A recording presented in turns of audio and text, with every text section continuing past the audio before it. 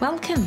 Hi, I'm Mickey, and this is Mickipedia, where I sit down and chat to doctors, professors, athletes, practitioners, and experts in their fields related to health, nutrition, fitness, and well-being. And I'm delighted that you're here.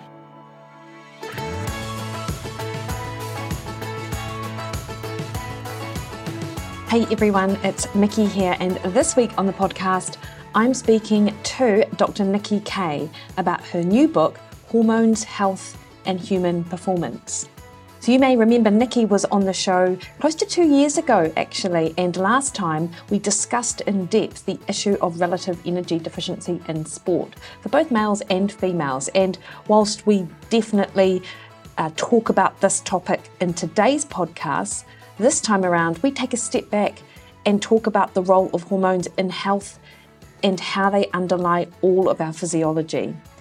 We discuss how hormones change across the life cycle, the risks associated with cardiovascular disease for women, and how hormones play a major role in that, the diurnal rhythm of hormones and how this impacts on what we might read on our blood tests, how the environment and our health behaviours can both enhance hormone function or work against it, and even the idea of testing hormones themselves may not give us a complete picture of what's actually going on underneath. Nikki is an expert in exercise endocrinology and has such a vast understanding of this topic. I think you'll really get a lot from it. For those of you unfamiliar with Nikki, she's a medical doctor with expertise in the field of exercise endocrinology. Graduating from Cambridge University, she's an honorary clinical lecturer in the Division of Medicine, University College of London. Nikki's clinical and research endocrine work is particularly involved with athletes, dancers, exercisers, with a focus on relative energy deficiency in sport, and with women experiencing perimenopause and menopause. And in the podcast as well, we discuss some of the pros and cons with hormone replacement therapy. Spoiler alert, Nikki is a big fan. So just before we get into the podcast, and I will pop a link to how you can get Nikki's book in the show notes and also contact Nikki directly through her website. I'd just like to remind you the best way to support the podcast is to subscribe on your favourite podcast platform and leave us a 5-star review. That would be amazing because other people would have access to the information that the experts who come on the show are sharing with us. So we would really appreciate that. All right, team. For now, though, please enjoy this interview with Dr. Nikki Kaye.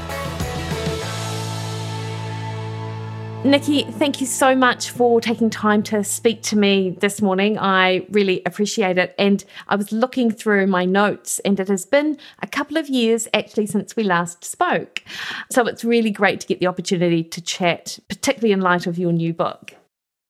Yeah, well, thanks for having me back again. Is it that long? Wow. Anyway. I know. Yes, I've been working hard with the book, so time has gone past, yes. It has. I was going to say it's that pesky pandemic, but in fact, we did catch up in 2020 at the end of the year. Can you firstly, just for listeners who may not have caught the first episode, which of course I will pop in the show notes, can you just give us a little bit of your background, if that's okay? Sure. So I'm a medical doctor, and I specialise focus on exercise endocrinology. So that means I'm particularly interested at the effects of exercise, or the interaction, should I say, the interaction of exercise and nutrition as well on the endocrine system, the hormones in your body. And the reason I got fascinated in hormones is because they are the most complicated things. I do love a challenge. And also I realise they're very important for people who are doing, by the way, when I use the term athlete or exercise, I mean, we're all athletes because I think we all do exercise intentionally to some degree. So I'm not just talking about elites, by the way. So people that want to be fit and healthy, simple as that. People that want to be fit and healthy, my ambition is to try and guide them to that path. Both in my clinical work and through my research, I like to find out, do this detective work with the hormones, find out really what's going on. So yeah, following on that theme, these past 30 years, yes, I am getting older. I've done various attachments in Australia, Geneva, in sports medicine, and in the UK I was part of an international team, medical team, working out an anti-doping test for growth hormone. But I've done plenty of other research with exercisers, dancers. I particularly love dancing. And more recently, I'm trying to get to grips with the female hormones using mathematical techniques to really understand those. So yeah, that's me. I'm all about hormones and trying to figure out the best way for people, each individual, to be as fit and healthy as they can and reach their full potential. Yeah, no, I love it because, of course, your book, Health, Humans, Health and... Other way around. So the reason I did it in this order, by the way, is because hormones are the fundamental. So hormones come first. Hormones determine your health, and then your health determines your potential. So the title is Hormones, Health and Human Potential. So that's what I've put into the book to try and everything I've learnt over these years, I want to share that with people, because obviously as a doctor, I'm delighted when I work with somebody and they come back and say, yeah, that really helped. I'm feeling much healthier. I'm much, performing to my best. So that's great at an individual level.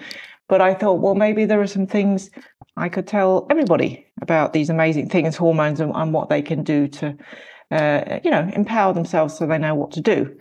And actually, one of the endorsers for my book, the lovely Chrissie Wellington, who has won the Ironman, I can't remember how many times, I think it's 5, a lot. Anyway, her endorsement for the book really touched me, because she said it was wonderful the way that I put all my knowledge, all my understanding into the book. And that's literally sums it up. I've tried to put it in there.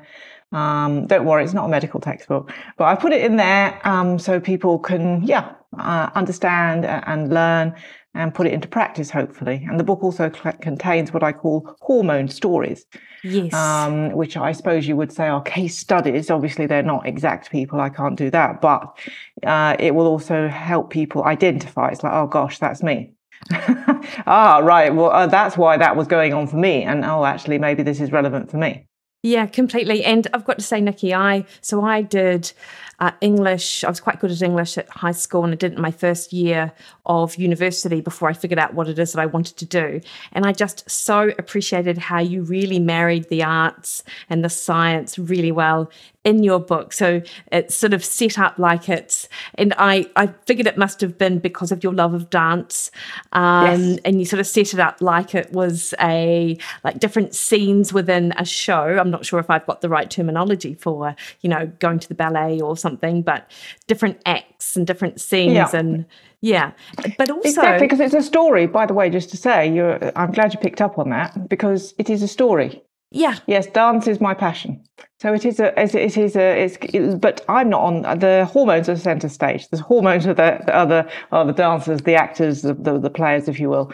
And so, it's got, the book's in 2 acts, and then the acts are divided into scenes, equivalent with chapters, but everyone does parts and chapters. So I thought, that's a bit, so I wanted to put my own personal touch on it. So that I'm glad you picked up on that. I had fun with that.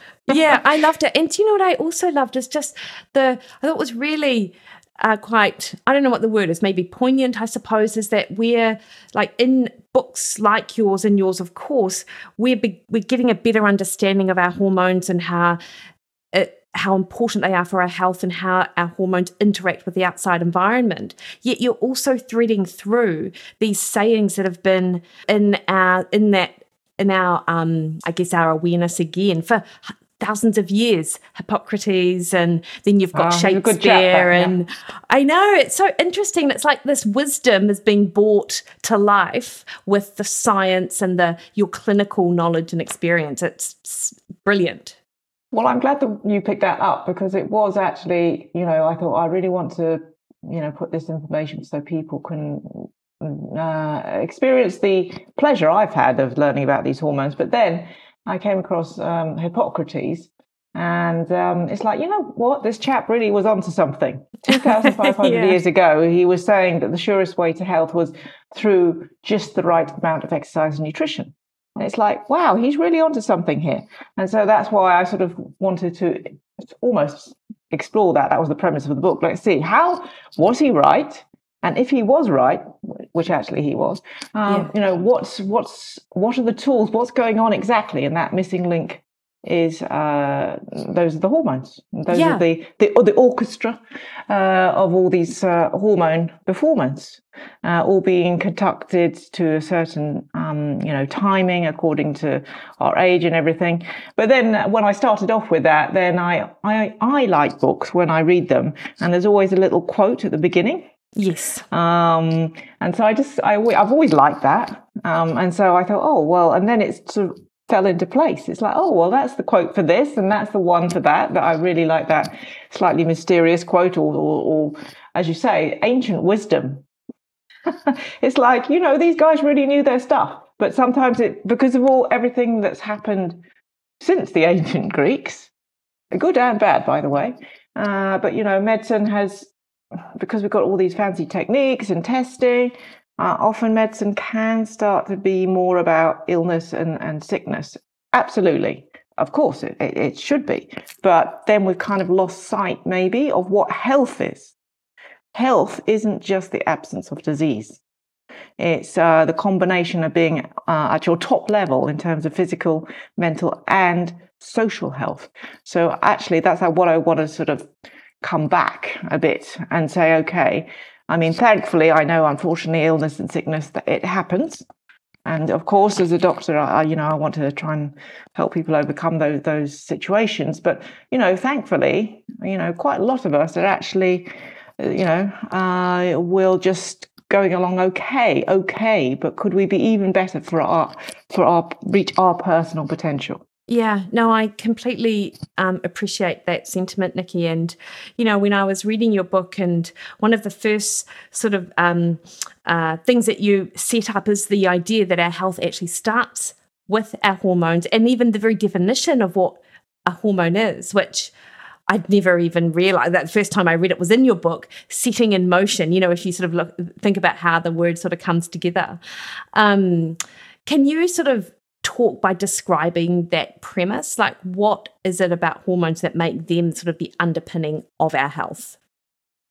Yeah, so I think we all are familiar that we have this, we have DNA in our cells, that's a blueprint for life. But what actually directs that? When is it actually going to come to life, as it were? So the DNA is made up of lots of genes which code for lots of various proteins. But when does the body know when to produce the protein? When does it need to produce more muscle protein because you've just been running and you want to, you know, replenish your muscle proteins? How does it know how old you are and when? You know what I mean? It's just like, wow, what's going on there? What's the boss? And the boss, that's the hormones. They set in motion. And that describes the mechanism of action. Because I remember as medical students, you like, hormones, chemical messengers, whiz around the blood, go into the cell, But then if you really break it down, they're not just couriers, these hormones. They're the boss. They go into the cell nucleus, go into the DNA, and they instruct it which hormones. It's what's called gene expression. They switch on certain genes to produce certain proteins. So that's why hormones, yes, ancient Greek, apparently, didn't do ancient Greek, but anyway, apparently that derives from, as you say, that present participle, the verb, setting in motion. So that's what they do. They set in motion our DNA. But this is actually really encouraging for us. So it's not like the one thing the ancient Greeks got wrong was they thought our life was determined by the fates, the gods, whatever, right? But no, it's not. In some ways, yes, you have got that genetic blueprint individual to you, but that's just the start of it. It's the hormones that then bring it to life, set in motion to produce the various proteins throughout your life. So that's why hormones are so key to health, because you want them to be setting in motion the DNA that's going to make us the healthiest, right? Don't you? Of course. And then from our behaviors. So that's sort of inside your body. The hormones are in charge of right, okay, biological clock, we're going to produce this protein now, etc., etc. And so that's nice within the body almost. But then we just don't live in a hermetically sealed container. There's stuff going on outside, and we choose to do things. We choose to go to a ballet class. We choose to eat this. All that sort of thing. So the hormones also are aware of what we're doing. Okay, so they keep a watching brief on not only what's happening inside, but on the outside. And that's really empowering if you think about it. So you can get these hormones that set in motion our DNA, you can get them to work the way you want them to. You can harness them, as I say, through your external behaviors, which brings us back to Hippocrates. Hippocrates said, listen, if you do the right amount of exercise, not too much, not too little, same for nutrition, you will find the surest way to health. So he was describing this process. He had no idea about these hormones, by the way, right? But now we know that the missing link are the hormones. So I think also I want to understand, I think most people want to understand, we're told, oh, you should do this, you should do that, blah, blah, blah, blah. But you're more likely to do it if you really understand why. It's like, okay, this makes sense that, I should do this, or I've been told or advised to do this. I have to say, I'm probably not the best patient, because when I go to the physiotherapist, poor thing, she probably thinks, oh no, because I say, look, why are you suggesting this? Because I want to know. So she's fine. She knows me now. It's like, oh, well, it's this muscle, blah, blah. She explains the detail of why she's recommending to do this. And then I will do it. But you know how it is. If you're just given a list of things, this is what you've got to do. I'm not that motivated, because I want to understand why. So that's also what I'm trying to convey in the book, so that people understand, why it's important to be aware of your behaviors and match them for you and what you want to achieve. Yeah. Do you think, Nikki, because when I was reading the book and you described sort of changes across the life cycle, and I just think, you've got 30 years of study and research and an interest and passion in this area. So you're, of course, motivated to learn more. Whereas if I, as a 45-year-old woman, go to my doctor, like, they're not going to have your background necessarily. Well, they're not going to have your background, but your passion for hormones. So that sort of level of understanding and why. And I guess you can't speak to the New Zealand experience, but in your neck of the woods, do you think physicians have the level of knowledge that they should have in order to understand this stuff? Well, the thing is, I have total respect for my professional colleagues. Here in the UK, we call them GPs, general practice, and that's the word, general. So, they have, of course, a general idea over many things. But yes, I'm, more of a specialist in hormones. So, what I mean, it depends on the type of doctor. I'm not a surgeon, for example, and the surgeon that did my hip replacements, it's like, wow, I totally respect what he's doing. So you see what I mean? It depends on the doctor, although probably, if I'm absolutely honest, there probably are some areas that even my colleagues in general practice need to brush up on, shall I say. And so, for example, here in the UK, we have a thing called the NICE guidelines. They're sort of like medical guidelines, if you have this condition, this is the best practice, etc. And I was actually quite surprised that they still had, for a young woman who has no periods, what's called amenorrhea, FHA, functional hypothalamic amenorrhea, they were still saying give the contraceptive pill, which is not what's recommended by the Endocrine Society. So I politely wrote to them and said, listen, maybe you should change this. And actually, to be fair, they were fine. Within a week, they said, thank you for pointing this out, and it's changed since the beginning of the year. So I think it's everyone, healthcare professionals in general, and doctors, we all need to work together, because I'm still learning. Although, yes, my children remind me I am very old, and I've been around for a long time, and I think I have learned a lot for sure. But I'm never going to be satisfied and think I know everything. You know what I mean? So I think that's also the thing about medicine. But also, it's just very busy, especially in general practice. They're very busy, and they are truly, although we call it the NHS, National Health Service, really it's the national sickness because they're so busy having to deal with the sickness. You know what I mean? Yeah, I know what you mean. They don't have that chance to go back and look at the fundamentals of health. I'm in the fortunate position where, yes, I will get people coming to me with an endocrine condition per se that's just happened, underactive thyroid, whatever it is. But there are lots of people I see who are coming to ask my advice. I run virtual clinics, who's saying, look, I'm not ill, but I don't feel I'm quite right. Or I feel this, I'm not where I want to be. And so that's the distinction between medicine and sickness and medicine and health. Yeah. So I think that's probably what it stems from. But also the book is it's not meant to be that you go and tell your doctor what to do, by the way, but at least you have got the tools now and the understanding. You can get on with a lot of stuff yourself, right? Preventative medicine, if you will, or getting to your optimal. And of course, you still need your doctor if, stuff happens, accidents happen. My husband toppled off his bike and broke his pelvis and the surgeon had to fix it. So things happen. You do need the doctor, of course, there if something happens, but you can do a lot yourself.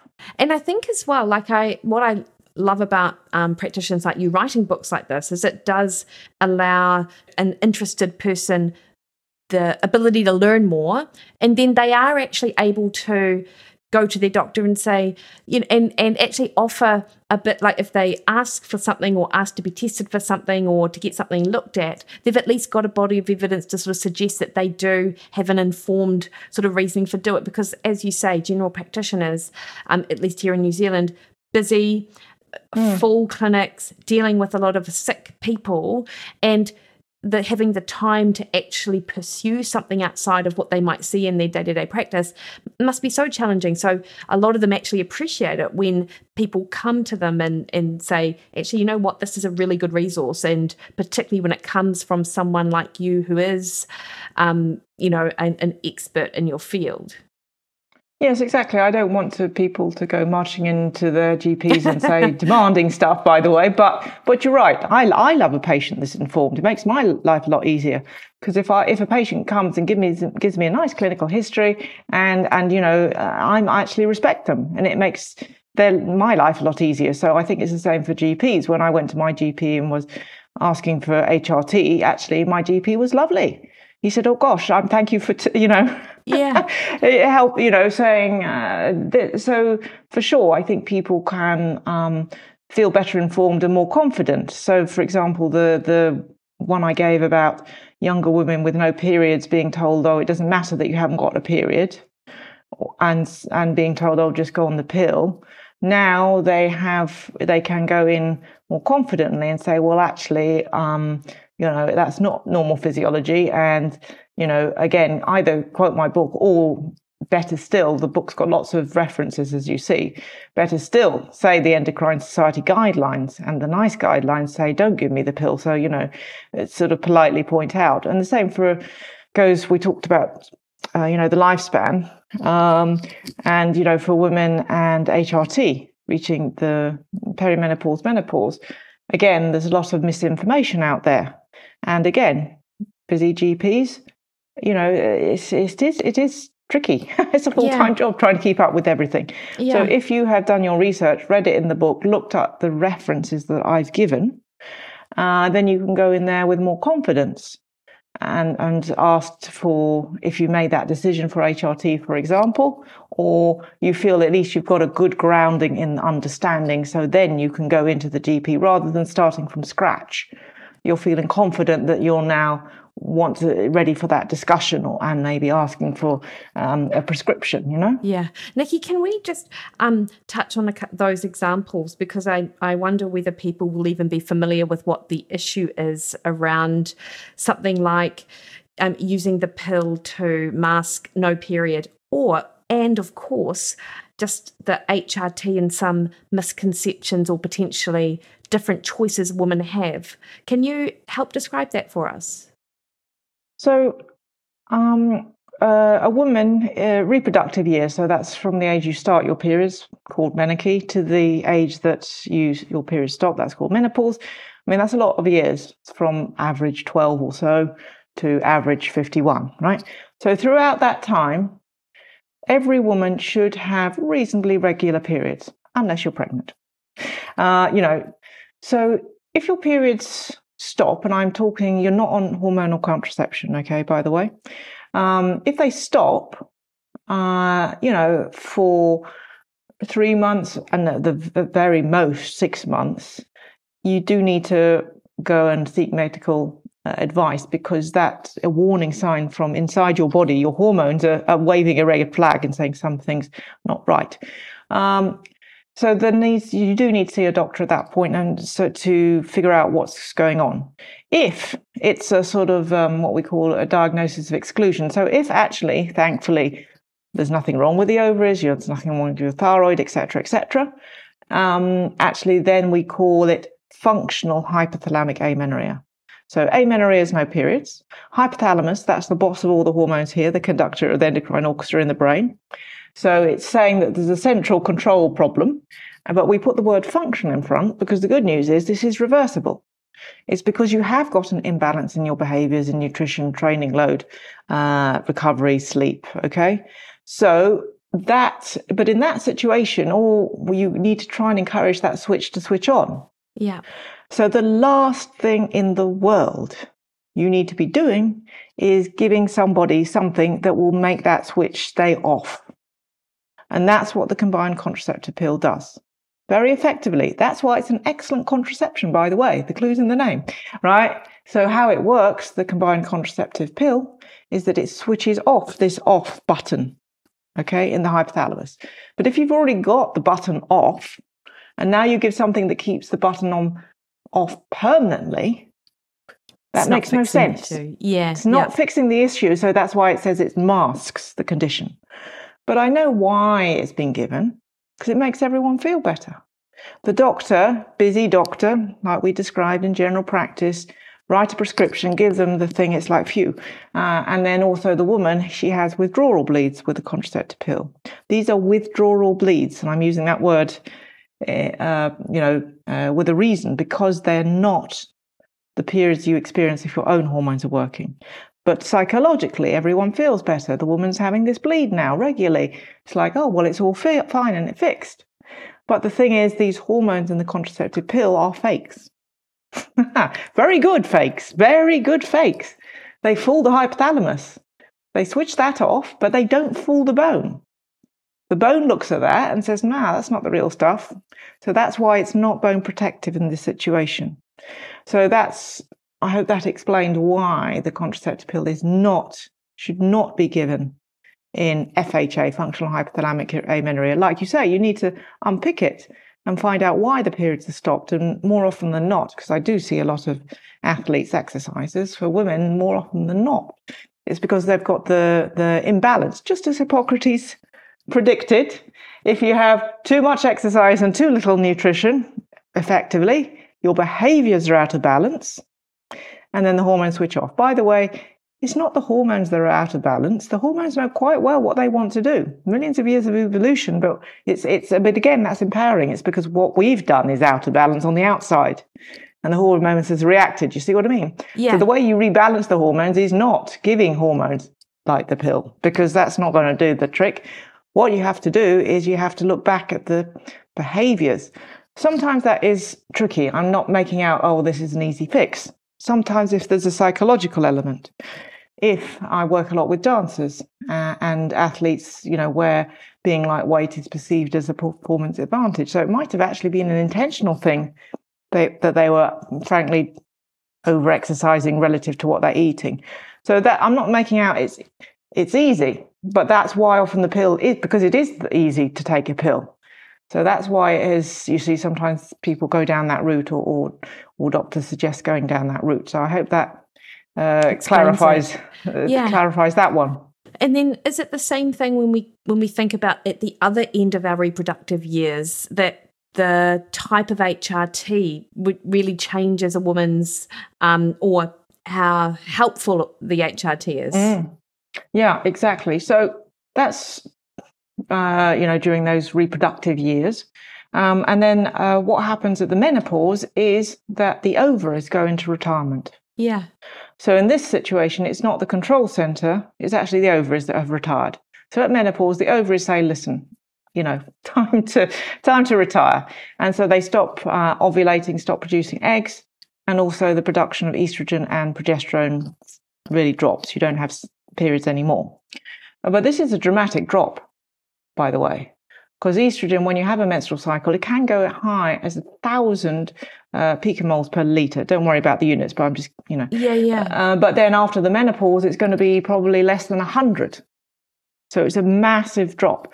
Anyway, so these hormones suddenly, dropping, that's going to cause a lot of consequences for the woman, particularly quality of life.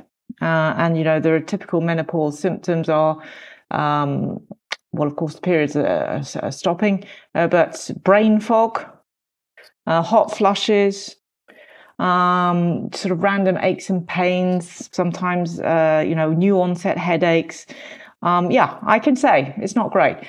Mood being labile, you're happy, you're sad. It's like the Vivaldi in the Four Seasons. It's just like not great. Your quality of life is often, not every woman, but in some women, it's very severely affected, such that they want to give up their job, you see, because they feel they just can't cope. So it's quality of life, but also in terms of long-term health. Because these hormones become very low, we know that there's a much higher risk of getting osteoporosis and heart disease. Cardiovascular disease is the main killer of menopausal women. It's not breast cancer, by the way. So, fortunately, we have now what's called HRT, hormone replacement therapy. And that's exactly what it does. It replaces. It brings you back to the levels you were before menopause, these hormones, okay? Yeah. And the best form of HRT is these hormones that are identical to your own, the ones similar to the ones you were producing before. Yeah, because that's what the brain recognises. Yeah, exactly. Well, and also all the tissues recognise. Tissues recognise, like the bones, etc. Anyway, so that's why, and also the other advantage of taking these what's called body identical hormones is that I just want to make a distinction. I don't know if it's the same for you guys over there, but there is a thing called bioidentical hormones. And please, this is the quote from the British Menopause Society, not me, in case people get upset. Bioidentical, British Menopause Society, quote unquote, these are unlicensed, unregulated medications, and it is frankly a marketing ploy. So here in the UK, it's these body identical ones that are licensed and regulated, and you can get through prescription on the NHS. Anyway, these hormones that are old friends for the tissues of the body, the bone and the heart, etc. And the other advantage of this type of HRT is that the estradiol component you can take through the skin. Yeah. So that's either a patch or a gel. Mm-hmm. And that's really handy because if you take a tablet, it has to go all through the digestive tract, through the liver, etc. So there's good evidence to show if you do the estrogen through the skin, gel or a patch, then that's not only, good stuff that the body recognizes, but also it doesn't have to go through the liver. You must always, if you've got a uterus, in other words, you haven't had a hysterectomy, you must always have in HRT estrogen and progesterone. So the progesterone component, similarly, it's better if that's body identical, what's called micronized progesterone. Here in the UK, the trade name is Utrogestan. I think it's probably the same worldwide. And this is, these old friend hormones to the body. That's the best one. And the other advantage of this micronized progesterone is it has a slightly soporific effect. So if you're having trouble sleeping, they say take it late, last thing at night or late at night, And, it might help improve your sleep. So certainly, and, I think HRT is great. And as we're going to be living up to a third of our lives as women in the menopause, actually... Not being miserable is quite a good thing. Exactly. And because previously women would frankly die in childbirth. They wouldn't reach the menopause. But now we're spending more and more time in the menopause. Might as well, make the most of HRT. And especially if you are, a masters athlete. Yes. I'm seeing more and more women's masters athletes. And why shouldn't they continue to train and compete if they want, you see? And HRT, definitely is helpful. Unfortunately, there has been a lot of misinformation about HRT. And there was a big scare story came from a study in America a while back in the 2000s, and there was a massive drop in HRT. The reason is that media got hold of the story before it was published, and the headlines, because it's all about headlines, was, HRT causes breast cancer. But unfortunately, that was not right. I mean, it's true. There is a slight increase in breast cancer with HRT, an extra 4 cases per 1,000 women. But this compares to a whopping extra 26 cases if you're not exercising, if you're overweight, if you're smoking, if you're drinking alcohol, etc. Yeah. And by the way, if you take regular exercise 2.5 hours or more per week, that decreases the number of breast cancer cases by 7. So if you do your maths, you're still better off taking H off and doing the exercise, right? So, but of course, unfortunately, this didn't come to light. The headlines had already been released. But then when people looked properly at this study and said, well, actually, the reason why there were in this particular study quite a lot of breast cancer cases wasn't anything to do with the HRT. It was to do with the type of women they were giving the HRT to, who were actually 10 years away from the menopause. And we now recommend you take HRT, get it started as soon as possible. Not only does that smooth you through that transition, but also, the kind of, if I can put it this way, the damage has been done in the sense that the hormone's been low for so long that you might already be on the way to developing heart disease or something, you see. And the other thing is, dare I say this, being in America, the majority of the women were overweight. And I've just told you, a massive risk factor for breast cancer is being, overweight, really overweight. But unfortunately, because of, I understand media press, they want headlines. They don't want, they want something dramatic. So that's why it was, that caused a bit of a scare. Yeah, for sure. And also it was really horrible that it was playing on women's worst fears. Breast cancer, it does make you a little bit nervous, doesn't it? But then also, again, breast cancer, thankfully, it's not breast cancer. It's cardiovascular disease anyway, which is the main killer. So there was a lot of problems there. Yeah, and I don't think that's particularly well known, actually, that cardiovascular disease is one of the leading causes of death. What is it about going through menopause, if that's what it is, that increases a woman's risk of CVD? Yeah, well, listen, it's this estradiol, most active form of estrogen. This is good stuff. Yeah. This is really brilliant. This is a brilliant hormone, may I say. Not only is it, I think everyone's sort of familiar with bones. It's very, very good for your bones. For men as well, by the way. But also not so talked about is it's actually very good for the neurological system, for your mood, for the brain. Hence the brain fog, by the way, when your estrogen levels go low. But also, it's actually what's called cardioprotective. So this estradiol, it's amazing, this stuff. This hormone is brilliant. It's also very good for heart health in terms of the lipid profile and also in terms of the reactivity of the blood vessels themselves. Amazing. The arteries, it makes them nice and reactive, not this really the reason you get a heart attack is because the arteries get too sort of fixed, and you get the cholesterol deposits, etc., etc. But I've just told you estrogen copes with both of those things. So that's why when you reach the menopause and the estradiol and progesterone fall, that's why the increased risk of heart disease. And that when we reach menopause, before menopause, women are much less likely to get heart disease than men. But at menopause, we unfortunately in a bad way, catch up with the men in the sense that the risk increases to equal that of men. So certainly that's something to consider when you're weighing up all the pros and cons of HRT. I mean, it's prescribed on the here and now, your quality of life, but also, frankly, with half a thought. I'm thinking also, by the way, heart disease. I'm also thinking osteoporosis. So it's also making an investment for your future as well. Yeah, for sure. And of course, as you mentioned at the start of our conversation, it's your interaction of hormones with the outside world, and our behaviors are so important in terms of helping that hormonal response, and diet and exercise and sleep. And I feel like sleep is getting a little bit of time now in the spotlight, which is great. We're much more cognizant of how important it is for our overall sort of health. So can you, Nikki, just sort of describe, in your view, what the importance of sleep is for our hormones? Because, of course, during the menopause transition, sleep is one of those things that does seem to fall off a little bit.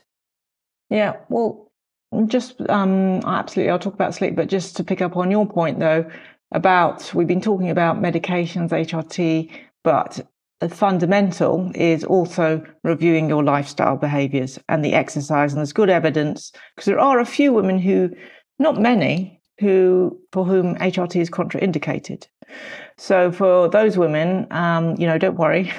Doing exercises, there's good evidence to show that does help with the symptoms in terms of hot flushes. Look at your nutrition, make sure you're taking your vitamin D, your protein, and the sleep. The sleep is a tricky one, so now we'll come to that. So lifestyle, but your behaviors is always the first port of call. And then the HRT, or at the same time, however you want to look at it. But sleep, yes. I mean, one of my quotes is that sleep is the chief nourisher and life's great feast. I remember that for when I did my English O-level here in the UK. Because I thought even as a youngster, it's like, wow, that's really interesting, isn't it? And out of all the lifestyle behaviors, if you're going to say, right, you've only can choose one, I would actually say sleep. Yeah, interesting. Because the thing is about sleep is you don't realize it, but you're getting healthier and fitter when you're asleep. Wow. So, of course, assuming that during the day you have done some exercise and you have, eaten in a decent way, etc. But then when you sleep, that's the time when the hormones get really busy.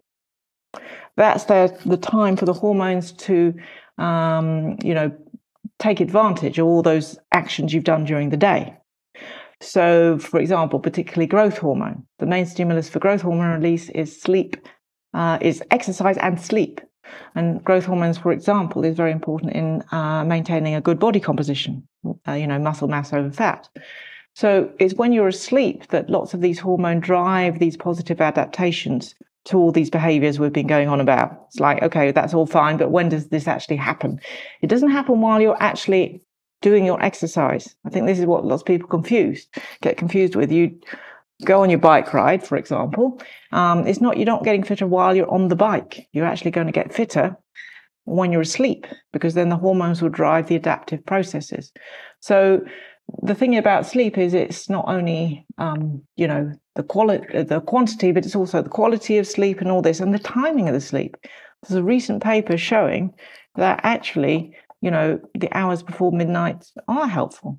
Because my grandmother used to say this to me. My grandmother used to say to me, oh, it's the hours before midnight. And I thought, oh, it's just an old wives' tale. I was like, lots of the things she used to say. It's like, you know what? She had a point. Anyway, So, it makes sense though, doesn't it? Because the hormones have their own biological clocks, timing of the hormones going up and down. So if you're trying to go against the timing of your hormones, that's not going to be good. And certainly being a junior doctor is definitely not good for your hormones. I can tell you that. We know that people who have disrupted sleep, we get what's called circadian misalignment. So it's this scheduling clash between, what we're doing when we're going to sleep and what the hormones want to do. Because you're missing out on that great time when you can adapt and change. And we know that shift workers like doctors, it's very bad for our hormone health, and long term, we get metabolic problems, etc. So, if you're going to be listening to this and thinking, okay, fine, what's one takeaway from this? It's actually sleep. Yeah. So trying to go to bed at a regular time, doing everything you can to try and make sure you've got the best quality of sleep. Yes, I agree, it's challenging.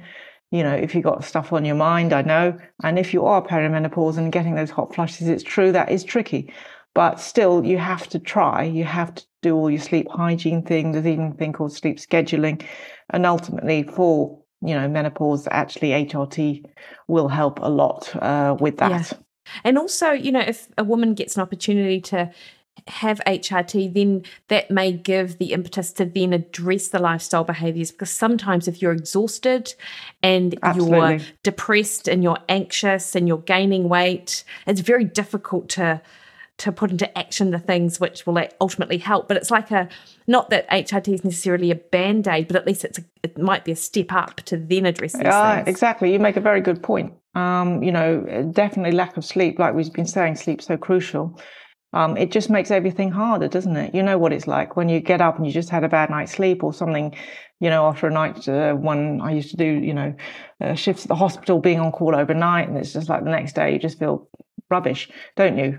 From a thought process point of view, but also your hormones are screaming at you and saying, what the heck's going on? But you're right about listen, let's be frank and open that perimenopause, menopause is a challenging time for women because the hormones are changing so much. But you're right, if you can break out of that cycle, because lack of sleep just makes everything seem a lot worse and harder, doesn't it? Definitely. So using all the tools you can in your kit bag to try and help with the sleep, but also even understanding that, look, this is why I can't sleep so well, because sometimes it can be really frustrating. But if you, again, understanding, okay, my hormones are doing funny things, I just have to go with it.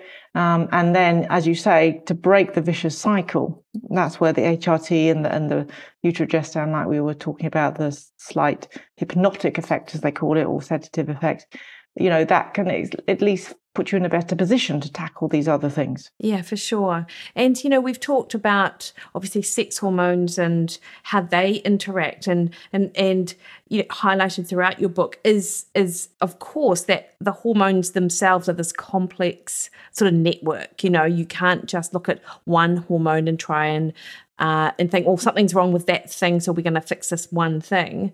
You have a good case study, Nikki, about an amateur cyclist and a potential thyroid issue in your book. It was, I think, one of your sort of hormone stories, if you like. Can we use that as an example of the interaction between, say, the thyroid and other hormones, and how to dissect an issue in order to actually figure out what's going on? Because I think that's a challenge, isn't it? Oh, for sure. I said I like a challenge, right? These hormones we can pick out individual star hormones like estradiol, but they don't work in isolation. They work in a conversation with each other. It's a symphony. It's all the whole orchestra of these hormones cross-talking to each other. They don't work in isolation. So, I don't know. I can't remember the exact hormone story, but quite often I see this. And let's talk about men for it, because in case they feel that we're just focusing on the women. Yes, exactly. Listen, the female hormones are amazing and great, but anyway, men have hormones too, by the way, and not just testosterone, even. So I see a lot of male cyclists, where they're trying to. They believe that if they're lightweight, they can win the races and everything like this. And it's true, physics, gravity, if you are lighter weight than being heavy, it's true, if you can get up a slight incline. But there does come a limit to that sort of equation, that payoff, if you will.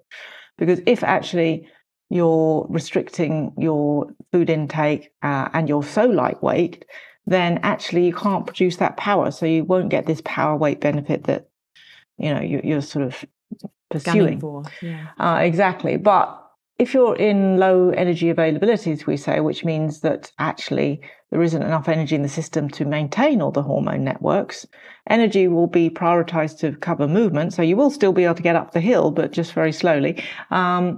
then the body's got to do something. It's in an emergency situation. It will go into eco mode. So it will dial everything down. So for a male cyclist, that will definitely be testosterone, chaps. And testosterone is very important for driving positive adaptation. So now actually you can see you're not going to be reach those get those performance advantages you were searching for in the first place. But another thing that down regulates, just goes into eco mode, is the hormones of the thyroid axis. And this is very sensible for the body to do this, by the way, because the thyroid axis, the thyroid hormones, people probably have heard of thyroxine. This regulates metabolic rate, so the rate at which you use the energy. But if you haven't, it's like driving the car. You know, when the red signal goes on that you've got not much petrol in the tank, then actually you can make that last longer by going slower, can't you? Yeah, right. Yeah, good call. So this is exactly what happens with the thyroid. It's going to dial down. So if you look at the thyroid blood tests, you will see the thyroid hormones, all of them, because they have a control one called TSH, thyroid stimulating hormone. They have T4 and T3, thyroxine, and the T3, the active one. So if you look at all three of those, in this situation, this male cyclist who was in low energy availability, I saw lower range testosterone and I saw lower range thyroid hormones across the board. This is not a thyroid problem. If you hear about people, an underactive thyroid, this is where the gland in the neck producing thyroxine, that goes on strike. And so then you have no option. Yes, you do have to give thyroxine. But the problem here is in the central control system. We've been talking about hypothalamus pituitary. So I can see that is a problem, that everything is dialed down. Okay. So in that case, just like with the pill in women, you wouldn't give the pill if everything is dialed down. You shouldn't give thyroxine in this case, because there's nothing wrong with the thyroid gland. The problem is, like we said, the control switch at the top. So again, it's like with a female athlete, you need to work on the behaviors, on the balance of the behaviors to regulate the hormones. You can't artificially balance, whatever that word means. It drives me mad. Balance hormones. That's anyway, not a medical term. So this is, I think, the example you're alluding to. Yeah. But to the inexperienced eye, you look and you think, and you might say, "Oh, thyroxine's low. I should just give thyroxine." But no, you have to look at the overall picture. Well, number one, you have to listen to the person. You have to ask them. So I would ask the cyclist. It's like, okay, you say you're feeling tired. Let's go through your training load, your nutrition, and then you can pretty much guess what's going on. And then you look at all the blood results, all the hormones, what's going on, and you get this picture. You build up the picture, and it's like, okay, and then I explain that to the person, to the cyclist in this case. It's like, look, this is what's happened. And then if they understand, oh, but I've been told that I should have thyroxine. It's no, I'll tell you why you shouldn't, you see? And I explain it. And then it's like, okay, now I understand. Now I'm much more likely to put into practice the advice you're giving me about the training lad, about the nutrition they didn't realize. But if you have an understanding of it, then they're more likely to, be able to, try and rectify things. For sure. And Nikki, I do feel that over the last couple of years, there has been more attention paid to not only relative energy deficiency in sport, which is, of course, what we spoke about a couple of years ago, but also issues in and around studying and understanding females in sport as well. Do you feel quite encouraged by the sort of this new attention that's now being sort of placed in this area? And of course, your work is seminal in it. Yeah. Well, not before time, one could argue. And in fact, I'm doing a talk with the lovely Chrissy Wellington in a few weeks here in London. And she said, yes, we must discuss that. She said, yeah, when she was, a very young triathlete, she said, yeah, people didn't talk about periods and stuff like this and didn't take it as a thing, but actually for a woman, how her hormones vary is beautiful, apart from anything. And it's also a sign of health to have periods. This is your free monthly medical check. Wow. Why wouldn't you take it as a training metric? Right? Gwen Jorgensen, the triathlete who won the world champs, I think, an Olympic medal, if I'm right. Anyway, she tracked all her, this is a couple of years ago now, she put publicly, which I thought was very brave of her, thank you, Gwen, that she was having regular cycles and using it as a training metric. So I think women should, remember that, we should talk about periods and let's just talk about them. Like, what's your power data? It's like, what's your menstrual data? Let's just see what's going on. Use it like that. And also, be honest and say, yes, sometimes women, the menstrual cycle, it's not a problem. I was fortunate. I might get the occasional cramp, but really I was fine. But, some women do, because everyone's individual. Some women actually do struggle. They have really periods that, the menstruation bit, which is actually troublesome, and they can feel not so good during the luteal phase after ovulation. So again, we have an open conversation. We say, listen, periods are good, number one. Yeah. Secondly, the menstrual cycle, sometimes it can be problematic, but the point is, if something's problematic, you don't just ignore it, do you? Let's address it. Let's look at it. Let's track it. Let's write it down. Let's discuss. Let's see what we can do. And this is what I do in my work with I'm medical advisor to Scottish Ballet, for example. And when I started there, I was like, okay, where's your menstrual tracker? Oh, we don't have one. It's like, right, we're going to have one. And then let's figure out for each individual dancer, because for athletes and dancers, you can't determine when you're going to have a race. It's like the opening night of Swan Lake is the opening night of Swan Lake. You can't change the date and say, oh, no, sorry, I want it here. That's what it is. But if you can plan in advance, and you say, oh, goodness, that's going to fall during that bit of the period when I often have problems. It's like, let's talk about that months before. Let's figure out what we can do so you can be confident. Because, athletes, when you're setting up all your equipment, you got to, okay, the bike's all nicely set up. I've got a household of cyclists. I know they're obsessed about cleaning bikes and all this sort of thing. For a dancer, you make sure you got the right point shoes, etc. So you do all the equipment stuff. But what about you? What do you need to be prepared for? So that's why I think it's great that we are talking more about the menstrual cycle and also accepting that it will be very different for different women. Because that's the other thing that gets me slightly annoyed, but I mentioned in my book, there's so many different advices and generic advice about, oh, you should always, every woman feels like this, every woman should do X, Y, or Z. Well, how can that be? That, listen, if you think about it, it's like, nah, that can't be right, because we're all different. We're not clones, are we? Yeah. So it's going to be slightly different. So yes, I'm very much in favor of this more personalized approach to hormones, and accepting that we are different, rejoicing in that, and getting to grips with it and doing something. So I'm really encouraged, and as you say, it's something that I'm very passionate about myself, and I'm doing a lot of work modeling these hormones. The more I learn about these hormones, it's like, wow, we're just doing something now. And it's like, wow, these are really, really even more amazing than I thought, even more complicated. But that drives me. It's like, yes, we're going to really try and get, the best knowledge we can. So, Nikki, do you mind just, if you can do it in a couple of minutes, describe what you're actually doing with that mathematical modeling? How are you using the hormone data to predict outcomes, and what outcomes are they, if that's even how it is? Yes, well, I think the first starting point is menstrual tracking. So let's just record when you have your periods, so I can check that they are regular, and annotate if you're feeling a certain way, because then we can see if there are any recurring themes, patterns.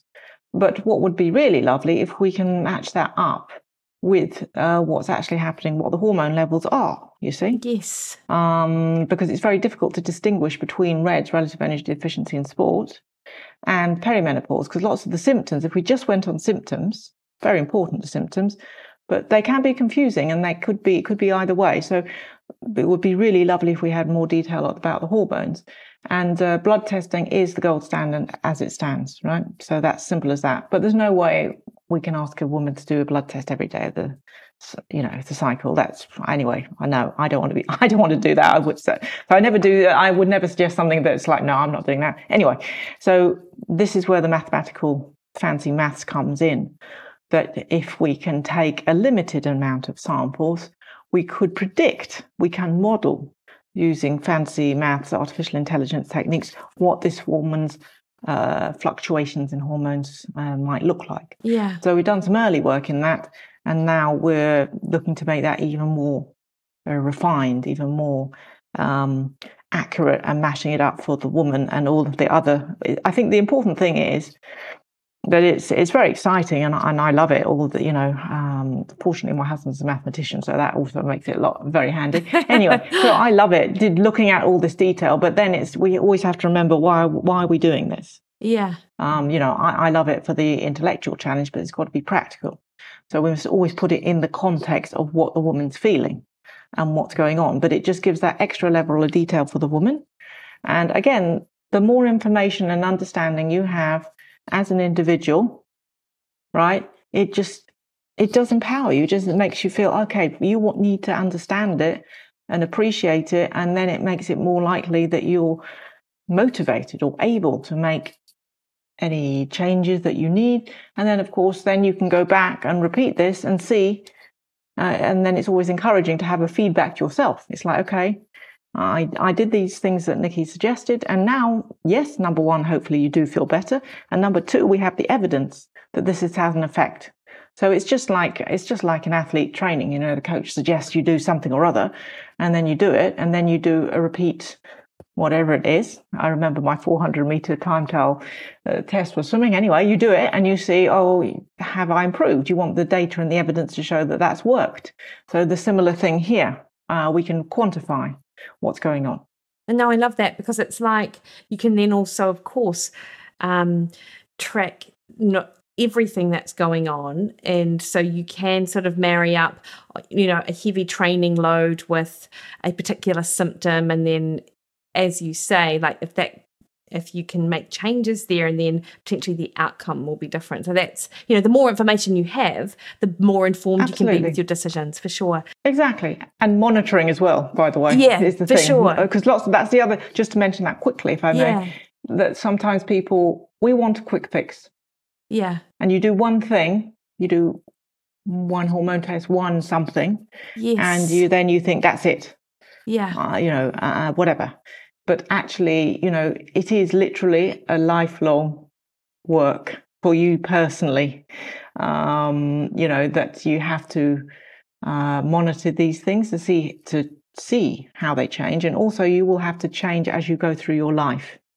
So, my husband, I know he would love to be 21 again, but, it's not going to happen. So you have to change what you're doing to match what your body's doing.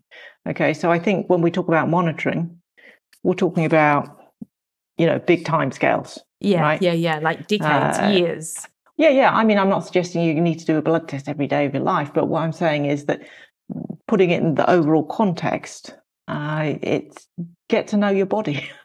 Yeah, that's a great way to put it, because a lot of people might just go to the doctors on a random mid-morning or mid-afternoon and get hormone tests because they think something's wrong, and then that potentially isn't actually giving them a very good picture because of the potential diurnal rhythm, or for sure. Yeah.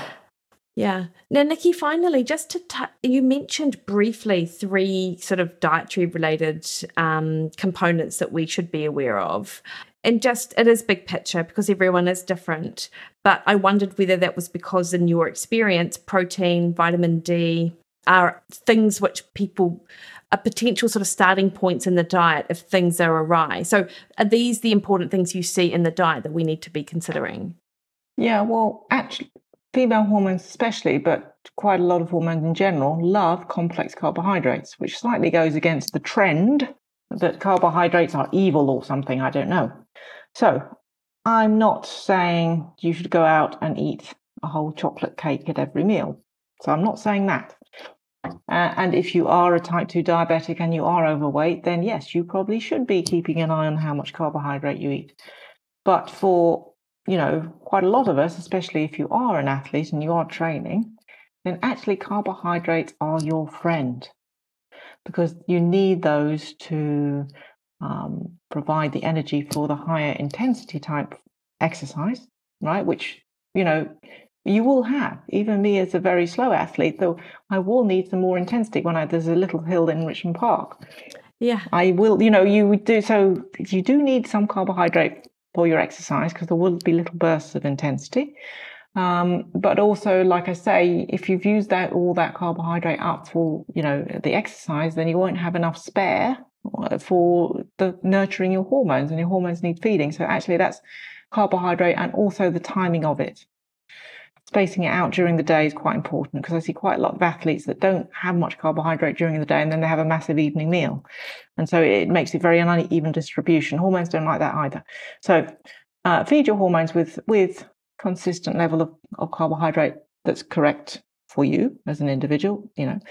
Protein, absolutely, very, very important, especially as we get older, because remember, the growth hormones declining, we tend to lose muscle mass. So you need to give the building blocks of the protein for the muscles. So protein, definitely very important. And vitamin D is an interesting one, because it's not really a vitamin. I'm claiming it for the hormones. It is actually a hormone. And also it's really strange, because you can only get a certain amount through the diet. Unlike most vitamins, you get it through the diet. It's actually the action of sunlight on your skin. And certainly here in the UK, well, actually it's a little bit sunny today, but even in the UK, even if you walk around naked all winter, you won't get enough sunlight on the skin. So fortunately, that's not my recommendation. And you do have to, it's recommended here by Public Health England, we all take vitamin D at the very least during the winter months. Personally, I take it all year round, actually, unless I go on holiday. We do, our annual cycling trip to Mallorca, and I don't bother to pack my vitamin D then, to be honest.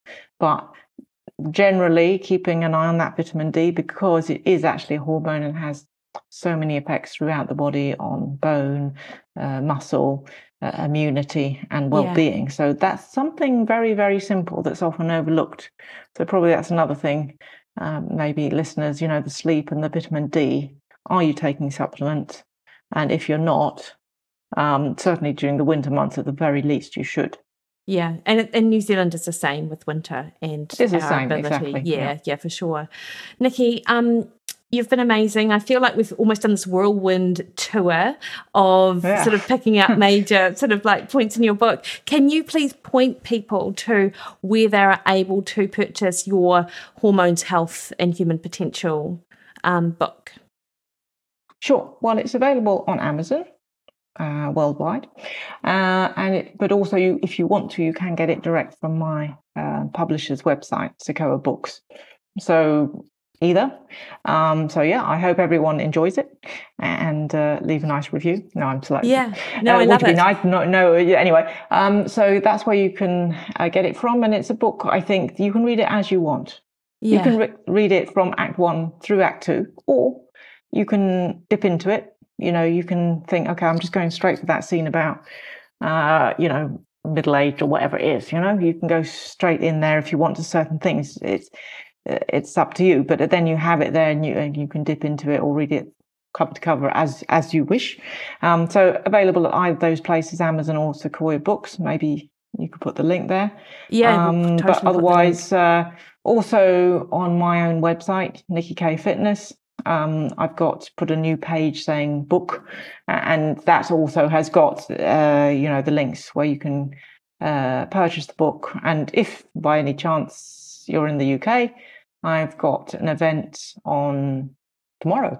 We did one yesterday in Cambridge University, which was great. Amazing. Had a great turnout for that. And then tomorrow I'm at UCL, University College London. Yes. And then in a few weeks' time, I'm at RAFA, the clubhouse in London, with the lovely Chrissy Wellington, having a chat with her. So if you are, by any chance, around in England and you're free on those dates, do come along. Those are free events. And again, the links on my website. It's free, but just click on the Eventbrite. So we keep a tab on numbers, Yeah. Nikki, exactly. that would be amazing. And I feel a bit gutted that I will not be on that side of the world this year in December, because that would have been an amazing event. I will absolutely put the links to your book and to your website and to our original podcast as well.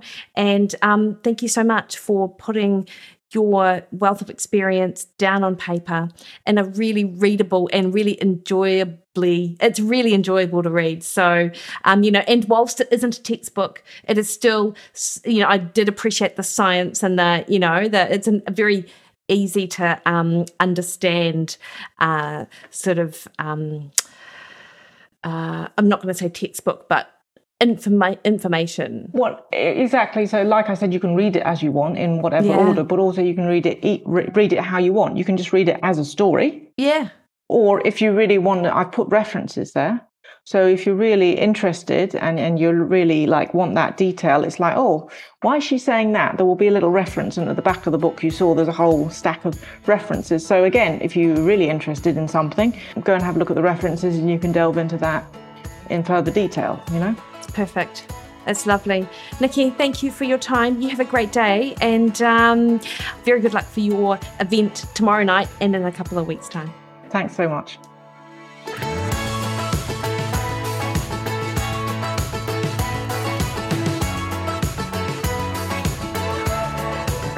All right, hopefully you enjoyed that interview. She is such a wealth of information, and her book is beautifully written. So for anyone who really does appreciate English along with science, I think that you'll really love it. And as I said prior to the interview, we will pop a link in the show notes to Nikki's new book. Next week on the podcast, I have a conversation with an old friend of mine, Dr. Greg Brown, all about hyperbaric oxygen treatment, or HBOT. This emerging technology with regards to health, emerging in New Zealand, but actually it's been around for decades in Europe and the States. And we discuss all of that plus the benefits of it next week on the podcast. For now though, you can catch me over on Facebook at Mickey Williden Nutrition, over on Twitter and Instagram at Mickey Williden, or head on over to my website mickywilliden.com, where in addition to booking a one-on-one consult with me, you can sign up to any one of my nutrition related plans. All right team, you have a great week. Speak soon.